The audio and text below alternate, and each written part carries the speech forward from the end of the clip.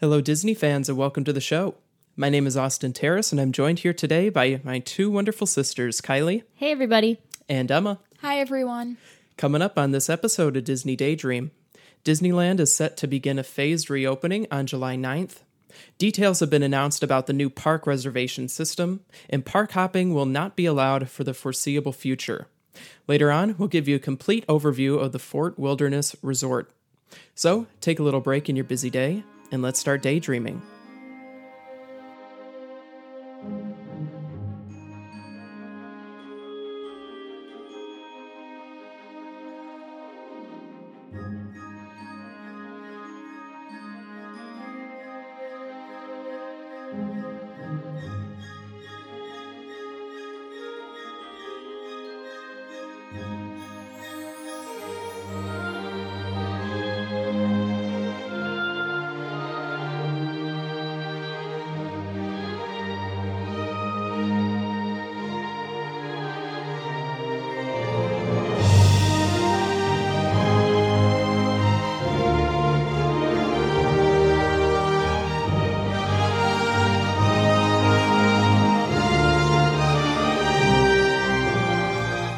Be sure to follow us on all of our social media pages.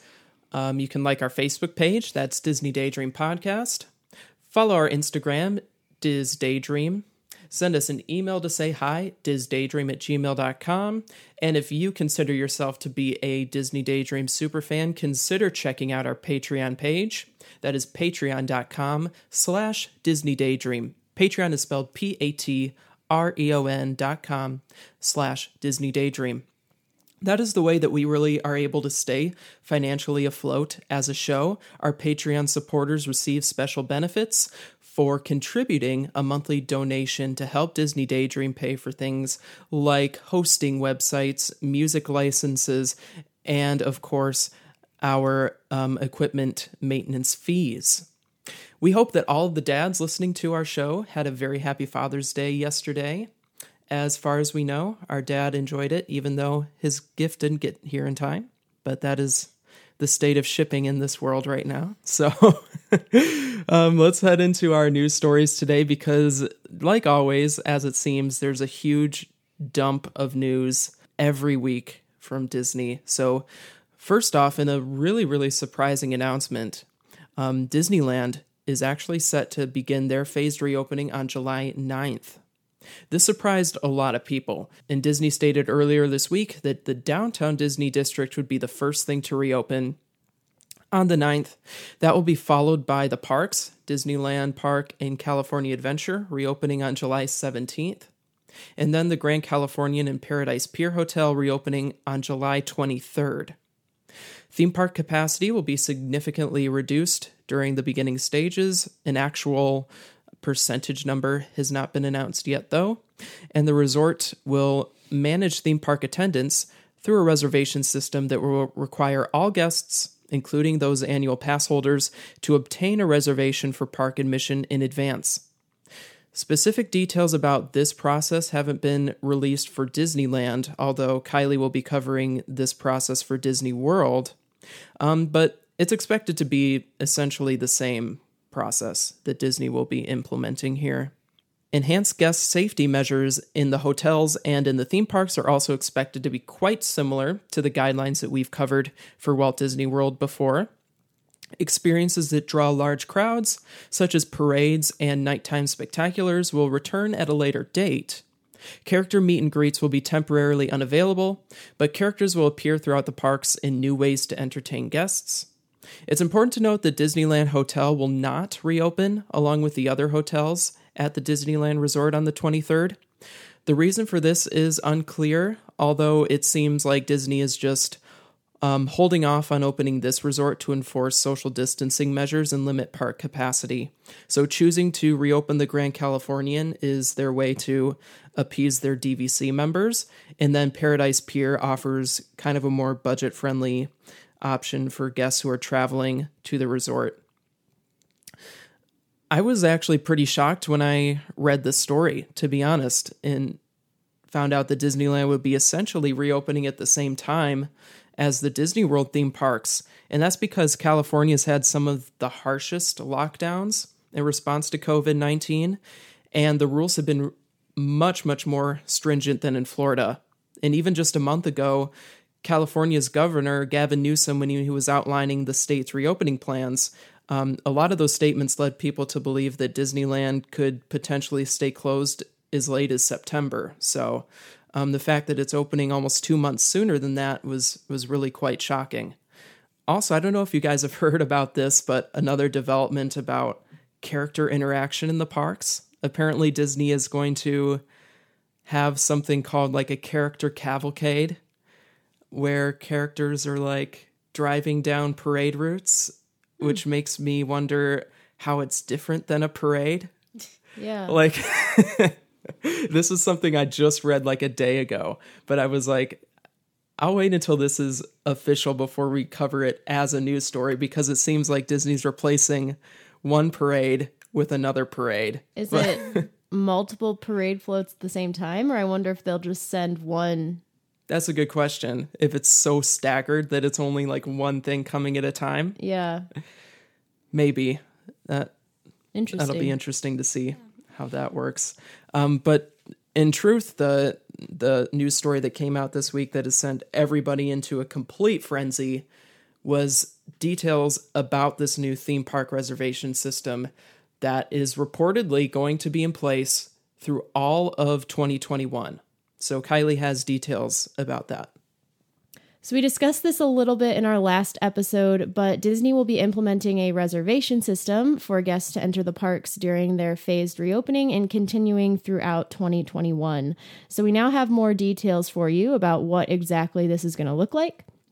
Disney is calling this the Disney Park Pass system, and there will be a new online tool that guests with valid park admission can use to reserve park entry in advance. So to enter the park, guests ages 3 and up need both a park reservation and valid admission for the same park and the same day. You're limited to only one park per day with this reservation system, so Park Hopper is basically no longer a thing for the foreseeable future, which I know some people are going to be very, very disappointed about. But some dates for you: beginning on June 22nd, 2020, Disney Resort and other select hotel guests with valid theme park admission can make reservations. And then beginning on June 26th, 2020, annual pass holders without a resort stay can make reservations. And then beginning on June 28th, 2020, existing ticket holders can make reservations. So people who have tickets but weren't planning to stay on property. Then park reservations for right now are available through September 26th, 2021. If you booked a vacation package, your ticket eligibility is tied to the date of your package. So if you have a resort stay from, let's just say, July 30th through August 6th, you can only reserve park entry for those days. You're not able to make a reservation for somewhere in 2021. And then if you have a room-only package, you don't have tickets linked to your room, you will need to call Disney to update to a package with tickets, and then you will be eligible to make your reservations for the parks. By June 28th, new packages and tickets will be available for 2021. And then later this summer, 2020 ticket sales will reopen based on availability after everyone has booked their vacations with this system. So we will see if they are able to accommodate new ticket sales and reservations for the remainder of the year, but we should know that later this summer. Yeah, and my understanding is that you will not be able to even reserve hotel stays for the remainder of the year at this moment. So on June 28th, you'll be able to book things sort of as normal for the year 2021, of course, with the addition of this new theme park reservation system. But you will not be able to make any type of resort or new ticket reservation for the rest of this year. So it's kind of weird that you could book a Disney trip in 2021, but you can't book a Disney trip, a new trip for the remainder of this year. That's something important that you should keep in mind. This also affects us because we have our trip booked, actually. So we'll be able to make our 2021 reservations for our parks essentially, I believe, we'll try the 22nd, which is today, the day this episode airs. But if not, we'll try again on the 26th. That's kind of strange. Instead of thinking about where you're going to dine 6 months in advance now, you have to know which days you're going to go into which parks very far in advance. Now, the way we plan trips, that's not really an issue for us because we kind of think about that already. We have our schedule kind of already planned out. We take a look at, the crowd calculator thing and make sure we're going to the parks on their theoretically least crowded day. And that's how we plan our quote unquote off day where we go to Disney Springs and do things like that. So this doesn't really change how we travel as much, but I'm sure this is going to be pretty shocking for the more casual traveler who's more used to just waking up in the morning and then deciding what park they feel like going to, and that's how their decision is made. It's going to be very different for those people. One thing that's going to be interesting, though, for us is we try to avoid parks that have extra magic hours because those tend to be the days that those parks are most crowded.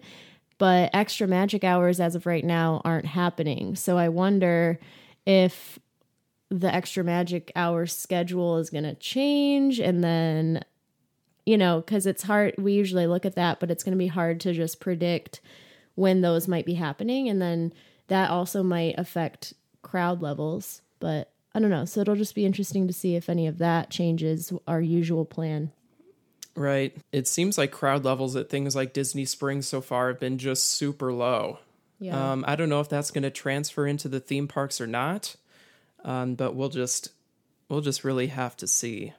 I am also sad for the park hopper lovers because there are some people who live by the park hopper system and I think when you do more relaxed trips, that's probably the best way to do it. Hop between parks and go to spend the day in Magic Kingdom, but then hop over to Epcot for dinner and those kinds of things. And that is going to really affect some people's style of Disney vacations. An important thing to remember is that you have to make these reservations yourself in your My Disney Experience account. The reason behind that is that everybody in your party, before they make their park reservation, has to sign this online waiver that is essentially saying that you're assuming all of the risks of potentially contracting COVID-19 if you walk into Disney's theme park. So that's if you're working with a travel agent, that's not something that is advisable that they would do for you. If you're, officially signing something, you should always do that yourself. Just get online and work through that process because it would just be really, really disappointing if somebody has a huge Disney trip booked and they just wait too long and the park is at capacity because you just waited an extra couple of weeks. Do it ASAP if you already have that package booked. It's going to be interesting to see how quickly the parks fill up. I'm very interested to see how quickly these reservations go, because if it's anything like desirable fast passes and dining reservations, they're going to go quick. But I'm also not sure how many people are interested in traveling at the moment. So exactly. It seems like people aren't necessarily that interested in traveling yet. But, if Disney could be selling stuff right now, they would be. And the fact that they're not selling anything for the remainder of the year tells me that they're already at that capacity. Yeah. And that they can't risk other people booking and having to cancel people's trips. So I feel like I'm not exactly sure how many more 2020 reservations are even going to be available when they're supposedly releasing that at the end of the summer. There might not be anything going on. But Emma has a couple more details just to share about this park hopper situation that is unfortunately going away for a while. From now on, Disney is requiring guests to have both a park reservation and a valid admission for the same park on the same date. You can only have a ticket for one park per day, which temporarily suspends the park hopper system. And Again, this reservation system applies to all confirmed tickets through 2021. So, like we were saying a little bit before, I think for people who do park hop, this is really sad news because, again, that's the way they've always done Disney. Like, I have a few friends that whenever they go to Disney, they only park hop. And so I think that'll just be an interesting adjustment for a lot of people. Even for families who can't afford the 4 or 5 day, week-long Disney trips, park hopping was a great way where they could be in the parks for 2 days and split it up between the 2 days seeing all 4 parks. And so that's going to be frustrating for them too, because they have to now choose 2 parks to go to rather than being able to split their time and see them all. Even thinking about that now, it would be like crushing for me to have to pick 2 of the 4 parks to go to, just because I'm so used to visiting each one during my trips. And although, like, technically I would say I have a slight favorite, like, there isn't a park that I could just skip out on and be okay with it.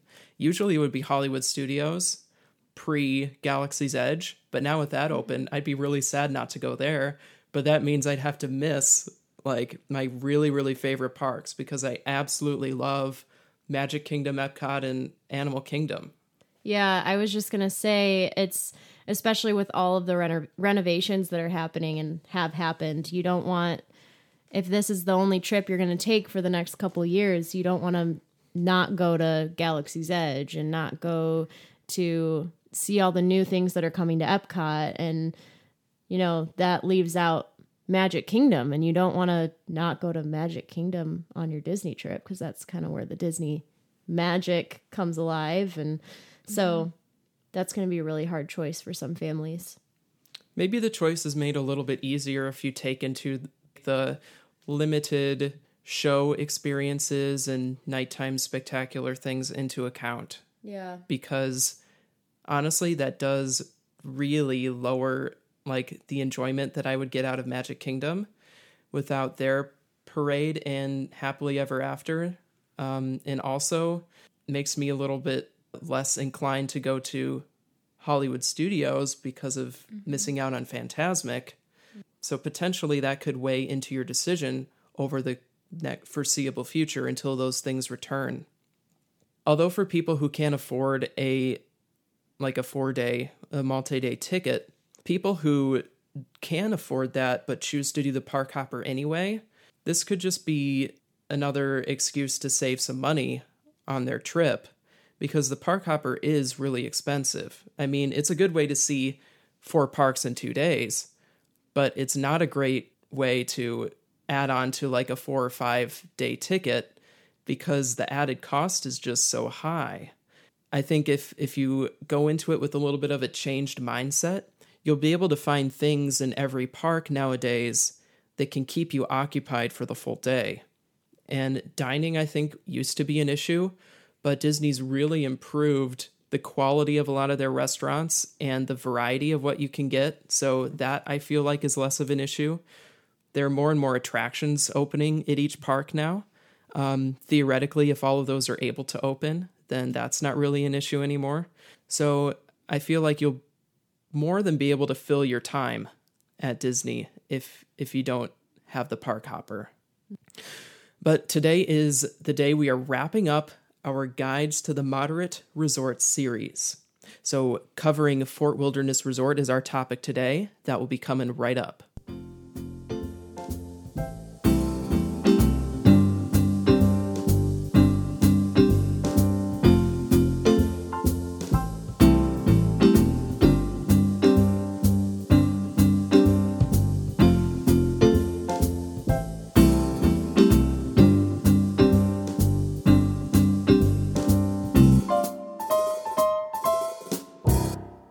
All right, so today is the day we are wrapping up our Guides to the Moderate Resorts. Fort Wilderness Resort feels like it doesn't necessarily belong here, but it also doesn't really belong talking about the value resorts or the deluxe resorts. We've mentioned this before. This is a property that stands completely on its own. One of the reasons is because there are no traditional hotel rooms at Fort Wilderness Resort and Campgrounds. As the name implies, there are only cabins and then plots of land for guests to use for camping in a tent, trailer, or RV. When Fort Wilderness opened in November of 1971, there were only 232 campsites and 2 comfort stations. Comfort stations are the large communal bathrooms where guests can shower and get ready for the day. After many, many years of expansions, the resort is now a gargantuan 750 acres in size, and it contains 847 campsites and 363 wilderness cabins, along with multiple restaurants, numerous recreation options, 2 main stores, 2 arcades, 2 pools, a horse stable, and more. This is the rustic, outdoorsy option for campers who also enjoy Disney. And yes, it is 2020, and thankfully there's free Wi-Fi in every cabin and access to free Wi-Fi on every campsite too. It's really hard to describe the layout of a resort that is this massive. We haven't talked about a resort that comes close in terms of land area size because there really isn't one. But essentially, the campsites are located in loops around the resort that are connected by trails and a few main roads named Big Pine Drive, Fort Wilderness Trail, and Peacock Pass. Each loop is given a number, and certain loops contain the campsites for tent camping and hookups for RVs, and other loops contain the wilderness cabins. The tent and RV campsites are mostly located off of Big Pine Drive or Fort Wilderness Trail, and the cabins are located off of Peacock Pass. Scattered throughout the resort are countless recreation options that you can partake in. There are a huge number of basketball courts, comfort stations, and tetherball poles. There are even tennis courts, shuffleboard areas, a relaxing beach area, spots to rent bikes, fishing gear, canoes and kayaks, and other recreational equipment. Fort Wilderness doesn't really have a central lobby like the other resorts do. The check-in area isn't really that great in my opinion. It's pretty small. But there are 2 concentrated areas that have a lot of amenities that are located on opposite ends of the property. The first area near the entrance of the resort is called the Outpost Depot. Here there's a building with a reception area for guest check-in and check-out, a spot to take horseback trail rides, and the Meadow Trading Post store. The second area is located all the way on the other side, on the west side of the resort, and it's called the Settlement Depot. This is a huge area that includes the Settlement Trading Post store, a marina, Pioneer Hall, which houses a restaurant, dinner theater, tavern, and arcade.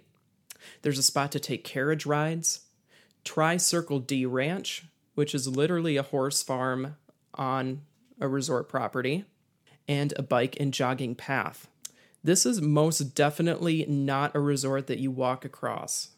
There is an intricate internal bus system that can get you around the resort, to the theme parks, or to Disney Springs. The bus to Magic Kingdom departs from the Settlement Depot, and the buses to the other parks in Disney Springs depart from the Outpost Depot. Because Fort Wilderness is technically in the Magic Kingdom resort area, a really cool transportation option is the fact that you can board a ferry at the marina that will take you straight to the park. If the ferry has a green flag, you'll go directly to the park and back. If the ferry has a blue flag, that's the ferry that travels between Fort Wilderness, the Contemporary Resort, and Wilderness Lodge. To help yourself get around the resort with style and ease, a very popular option is to rent a golf cart for the day. This costs about $60 for 24 hours. It's a very convenient option, but bikes are also available to rent from the Bike Barn, and you can even schedule Segway tours that travel all around the resort. And yes, there is a Segway riding lesson that accompanies that tour, so you're not falling all over the place. Something that I think is cool about this resort is it's super friendly to these like different modes of transportation. So my first thought was, okay, if I'm going to bike around the resort, can I leave my bike at the bus station while we're in the park for the whole day. And you can. There's near all the bus stops and all the different recreation activities. They have bike racks and they have golf cart parking areas. And so people really do just leave their golf cart for a full day while they're at the park, and then it's there for them to, when they get off the bus and all those kinds of things. So, yep. I would possibly recommend saving some money if you're not going to be doing a resort day. And if you're just going to the park and back, just try renting a bike and saving a bit of money, unless you're piling your entire family onto the golf cart, and then the $60 a day might be the cheaper option. Or bringing your own bike. If you're bringing an RV or something, just bring your own bikes, and then you don't have to rent the bikes either. Yeah, good point. But this is definitely another example of a resort where if you're coming here and you're leaving every single day to go into the parks, you're doing that wrong. There's so much at this resort to do. You're going to be missing out if you're just going to not take advantage of all the amenities in recreation that it has to offer. This isn't a all-star situation where you can get a pretty decent room and you can head into the park each day. This is like a staycation in a sense. There's enough to do here for days where a lot of people feel like they don't even need to go into the theme parks. Some people who come to Fort Wilderness go for a week and they don't even enter Magic Kingdom. They feel like they don't need to. And we should also mention that this resort has probably the most loyal and fervent fan base of any Disney resort. The people who love this place are crazy about it. And there's some really popular and passionate fans of resorts, like people who go and stay every time at Polynesian or Pop Century, but this one just takes the cake. If you talk to Fort Wilderness fans, they will preach to you for hours about how good of an option it is. And for people who like traveling and vacationing this way, I mean, it's undeniably an incredible option. So Emma's going to go next, talking a bit about dining, pools, shopping, and other entertainment at the resort. Starting off with dining, Pioneer Hall is a table service restaurant that is a buffet and family style. This restaurant is a little more pricey, and it's over $60 a person. Trail's End is another table service buffet family style restaurant. The inside looks a lot like a log cabin, so I thought that was cool. The prices range anywhere from $15 to $60 per adult. The Hoop-de-Doo Musical Review is a table service restaurant, but it's actually a dinner theater experience. The description of this restaurant is, quote, a hilarious, high-spirited hootenanny the whole family will enjoy, accompanied by a finger-licking countrified feast. We should mention that so many people say that if this is on your Disney bucket list, check it off as soon as you can because it's so incredible and such a good value. We mentioned this on the show before. If it ever comes back, it's something that we might look into doing on our next trip. And it's such a great value because you also get bottomless drinks, beer and wine included in that. So that's pretty extremely rare for Disney. The last table service restaurant is the Lounge Crockett's Tavern. They serve wings, nachos, wine, and draft and bottled beer. Meadow Snack Bar is a counter service restaurant right by the Meadow swimming pool. They serve light snacks and frozen treats as well as beer and sodas. P&J's Southern Takeout is another counter service restaurant that has a variety of Southern dishes. And lastly, the Chuck Wagon is a culinary camper that serves all types of foods such as sandwiches, burgers, salads, moonshine cocktails, and build-your-own s'mores kits. Yeah, before moving on, I think a lot of people might consider Fort Wilderness to have some of the best dining at a resort. Even if you don't enjoy vacationing and camping, if you don't have an RV or you don't want to be in a tent, maybe the cabin options here are a little bit out of your price range, you should still consider taking advantage of some of the entertainment and dining that's offered here. I've heard nothing but good things about Trails End. I've heard nothing but excellent things about the food at Hoop-de-Doo. And it's even a popular option for people to take a break from Magic Kingdom, ferry boat it over to Fort Wilderness, eat at Trails End, and then go back in the evening for like the fireworks and stuff. Because to be honest, like I've always felt that the food at Magic Kingdom is still a little bit lacking compared to the other theme parks, and a lot of people prefer Trails End. Moving on to pools, the Meadow Swimming Pool is the feature pool at Fort Wilderness, and it contains a 67-foot corkscrew water slide. For adults, there is a nearby Whirlpool Spa, and for kids, there is a nearby fort-themed water play area. And then the Wilderness Swimming Pool is an all-ages leisure pool with a Whirlpool Spa. There's not much to say about these pools. Yeah, they're average. Compared to other resorts, the pools are kind of sad, but There's so much to do that it kind of doesn't matter as much, but they're just okay. So there are 2 stores. The Meadow Trading Post is a shop with everything from camping supplies to movie rentals, and the Settlement Trading Post is another shop at Fort Wilderness that has a bunch of fun Disney merchandise along with camping supplies and groceries. I'm sorry to keep interjecting. There's just so many like really incredible things about this resort. In the shopping, these 2 trading posts are some of those incredible things. They're well themed. They have unique merchandise. And because something that's really important to mention, there's no dining hall here. There's no quick service dining option. They have a huge amount of food selection at these trading posts because a lot of people are cooking for themselves. So this resort has plenty of activity options, and the list is seemingly endless. They have the Fort Wilderness Archery Experience, which allows anyone over the age of 7 to learn how to shoot with a bow and arrow. The Tri-Circle D Ranch has a trail, pony, wagon, and carriage rides. There's Chip 'n Dale's Campfire Sing-Along, fishing, motorized boat rentals, bike rentals, canoe rentals, kayak rentals, basketball courts, jogging trails, volleyball, playgrounds, Davy Crockett's Wilderness Arcade, Daniel Boone's Wilderness Arcade, and the Wilderness Back Trail Adventure, which is none other than a Segway trail.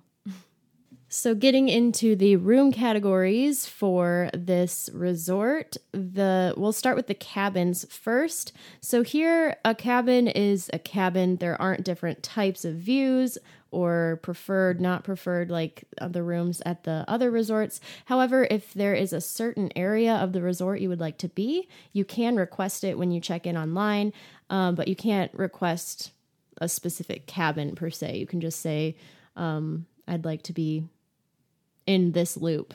The cabins have 1 bedroom that has a queen bed and a bunk bed, a TV, and a nightstand. There is also a queen-size sleeper sofa in the living room, so the cabin sleeps 6 total. In the living room, you'll also find a chair, flat screen TV, a dresser, a table with a bench and 3 dining chairs. And then the cabins have a kitchenette with a full-size fridge, a microwave, a dishwasher, and a stovetop. So kind of picture like a shotgun-style house or a trailer. It is basically one long straight line of all of these things connected. There's also 1 bathroom with a single sink vanity, a toilet, and a tub shower. It's important to note that these bathrooms are not as efficient and well thought out as the more contemporary style resort rooms. They don't have a separate toilet area from the shower area. So for 6 people getting ready to go to the theme parks in the morning, this could be challenging for everyone to get ready. Just something that you should be aware of. And then lastly, the cabins have a deck with a picnic table, a small yard, and a charcoal grill. All of the furniture in the cabin has a carved wood aesthetic. The light fixtures, artwork, and other decor elements feature different animals and wilderness landscapes. There's also a lot of wood and earth tones throughout the whole cabin, as you would expect from a log cabin style room. And moving on to the campsites, you can, for all of the different campsites, you can have up to 10 people at each site. So these are also big enough for multiple families to be staying on most of the time. So that's important to know. If you have like you're going with another family, you guys can get one campsite and you'll probably fit comfortably unless you have a giant RV. But anyway, there are a bunch of different style campsites. So the first ones are the premium campsites. These have room for larger style RVs. They're 18 feet by 60 feet. And it's a concrete pad that you can put your RV on. And then you also have sewage hookup, obviously. The preferred campsite has room for an RV and a small tent. These are 10 foot by 45 foot concrete pads. They have sewage hookup and they are close to the marina. So you're going to be close to that settlement area if that is interesting to you. Then they have just the normal full hookup campsites. This has room for an RV plus a tent. They are 10 feet by 50 feet concrete pads, and they have sewage hookups as well. So these all sound very similar, but basically the premium campsites are, the preferred campsites are near the marina. The full hookup campsites are kind of just out in the woods and the trails. And then the premium campsites are closer to the settlement and the meadow. Then you also have premium meadow campsites. These have room for a larger style RV. The concrete pads are 18 feet by 60 feet. They have sewage hookup, and they are located in the meadow area close to all of the recreation activities.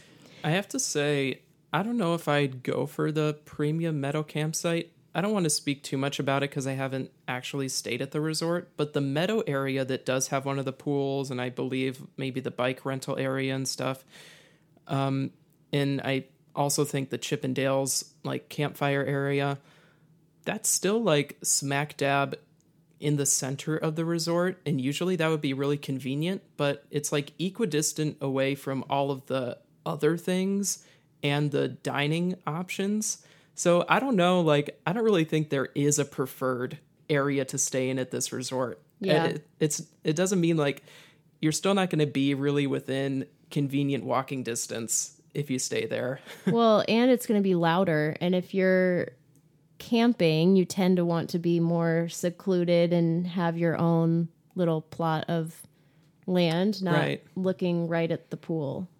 Lastly, we have your tent or pop-up campsites. These have room for a pop-up camper or a camper van type vehicle, as well as 2 tents. These concrete pads are 10 feet by 25 feet, and they do not have sewage hookup. So that is important to know. All campsites have a charcoal grill, a picnic table, free Wi-Fi, and cable and electrical hookups. They also have a cold water tap. You can request a safe if you would like one. And then they have views of the woods and privacy-enhancing landscaping. So these campsites are very shaded. There are lots of big trees that give you privacy. And the sites are really big. That's a comment that a lot of people say, is that the campsites here are so much bigger than most campsites. And I mean, it's 750 acres. Yeah. It's just massive. So getting into some pricing, if you are wanting to stay in a cabin around Christmas, you're going to pay $737 a night. Outrageous. The lowest you're going to get the cabin for is $400 a night, and the average is around $472 a night. The full hookup station or campsites around Christmas are $201 a night. The lowest you'll get them for is $101 a night, and then the average is around $130 a night. For a tent or pop-up campsite, around Christmas, it's going to be around $172 a night. The lowest you'll get is $68 a night, and the average is $102. For the premium meadow campsite, if you are interested in that, this is the most expensive campsite. Around Christmas, it's going to be $248. The lowest will be $136, and the average will be $178. So this as far is one as of the No, this you're is good. one of the reasons why it's also awkward to put this in a resort category, because the two different accommodation options are so drastically different from each other. Like on the lower end, you have like below value resort prices, Yeah. but on the cabin end, you have like the lower tier of the deluxe resort prices. So I guess they kind of like just took the average and called it a moderate. Yeah. But as far as who this resort is good for, this is great for families who camp. If you don't camp, I wouldn't recommend buying an RV or a tent and all of the supplies you're going to need, because it's probably not going to save you money. But if you're a camping family and you have an RV or you have tents and you have all the supplies, you're going to save so much money by choosing this option. And I also should note that a lot of families that want to stay here that do not have RVs or campers will rent them when they get down to Florida. So that is an option if you're interested in doing that, but obviously that's going to add more cost to your trip. This is also good for big families on a tight budget. Like we said, you can get 10 people on one campsite. So if you're tenting it out for a week and you can get your campsite for $68 for your big family of 6, 8, whatever, you're going to save a lot of money rather than getting 2 different hotel rooms. And then for families of 6, I think the cabins are a great option. It's hard to find places in Disney for families of 6. One of the only other options are the family suites at Art of Animation, which are now getting pretty expensive. So the cabins are just a little bit cheaper than the Art of Animation family suites, but you're still going to save some money there. And then you have tons of activities and things like that you can do as well. Yeah, I feel like I have mixed feelings about the cabins, just because I like how they're finished, and they underwent a renovation in 2016. I think they look pretty nice. To me, it's all about the layout, though, and I personally find the layout to be a bit awkward, because the sleeping situation is similar to like a 1-bedroom suite where 2 people are supposed to sleep on a pull-out sofa in the living area, and then the other 4 people are supposed to sleep in a bedroom with a queen bed and then 2 bunk beds. So although it is good if your immediate family has 6 people, other than that, I feel like it's a little bit awkward of a layout. Like if we were traveling all together, I mean, we can make it work because we're a close family, but bunk beds aren't like the optimal situation for that. Yeah. It's also just, I mean, bunk beds aren't ideal for adults, period. So. Right. Yeah. A couple important things to mention, though, is the fact that you're allowed to have dogs at select campsites and cabins. You can actually have up to 2 dogs stay with you at a time. I think it's a little bit ridiculous, though. I was reading, and it is $50 per dog per night. I just think that's way too much. Yeah. Also, you have the ability to park your car on your campsite.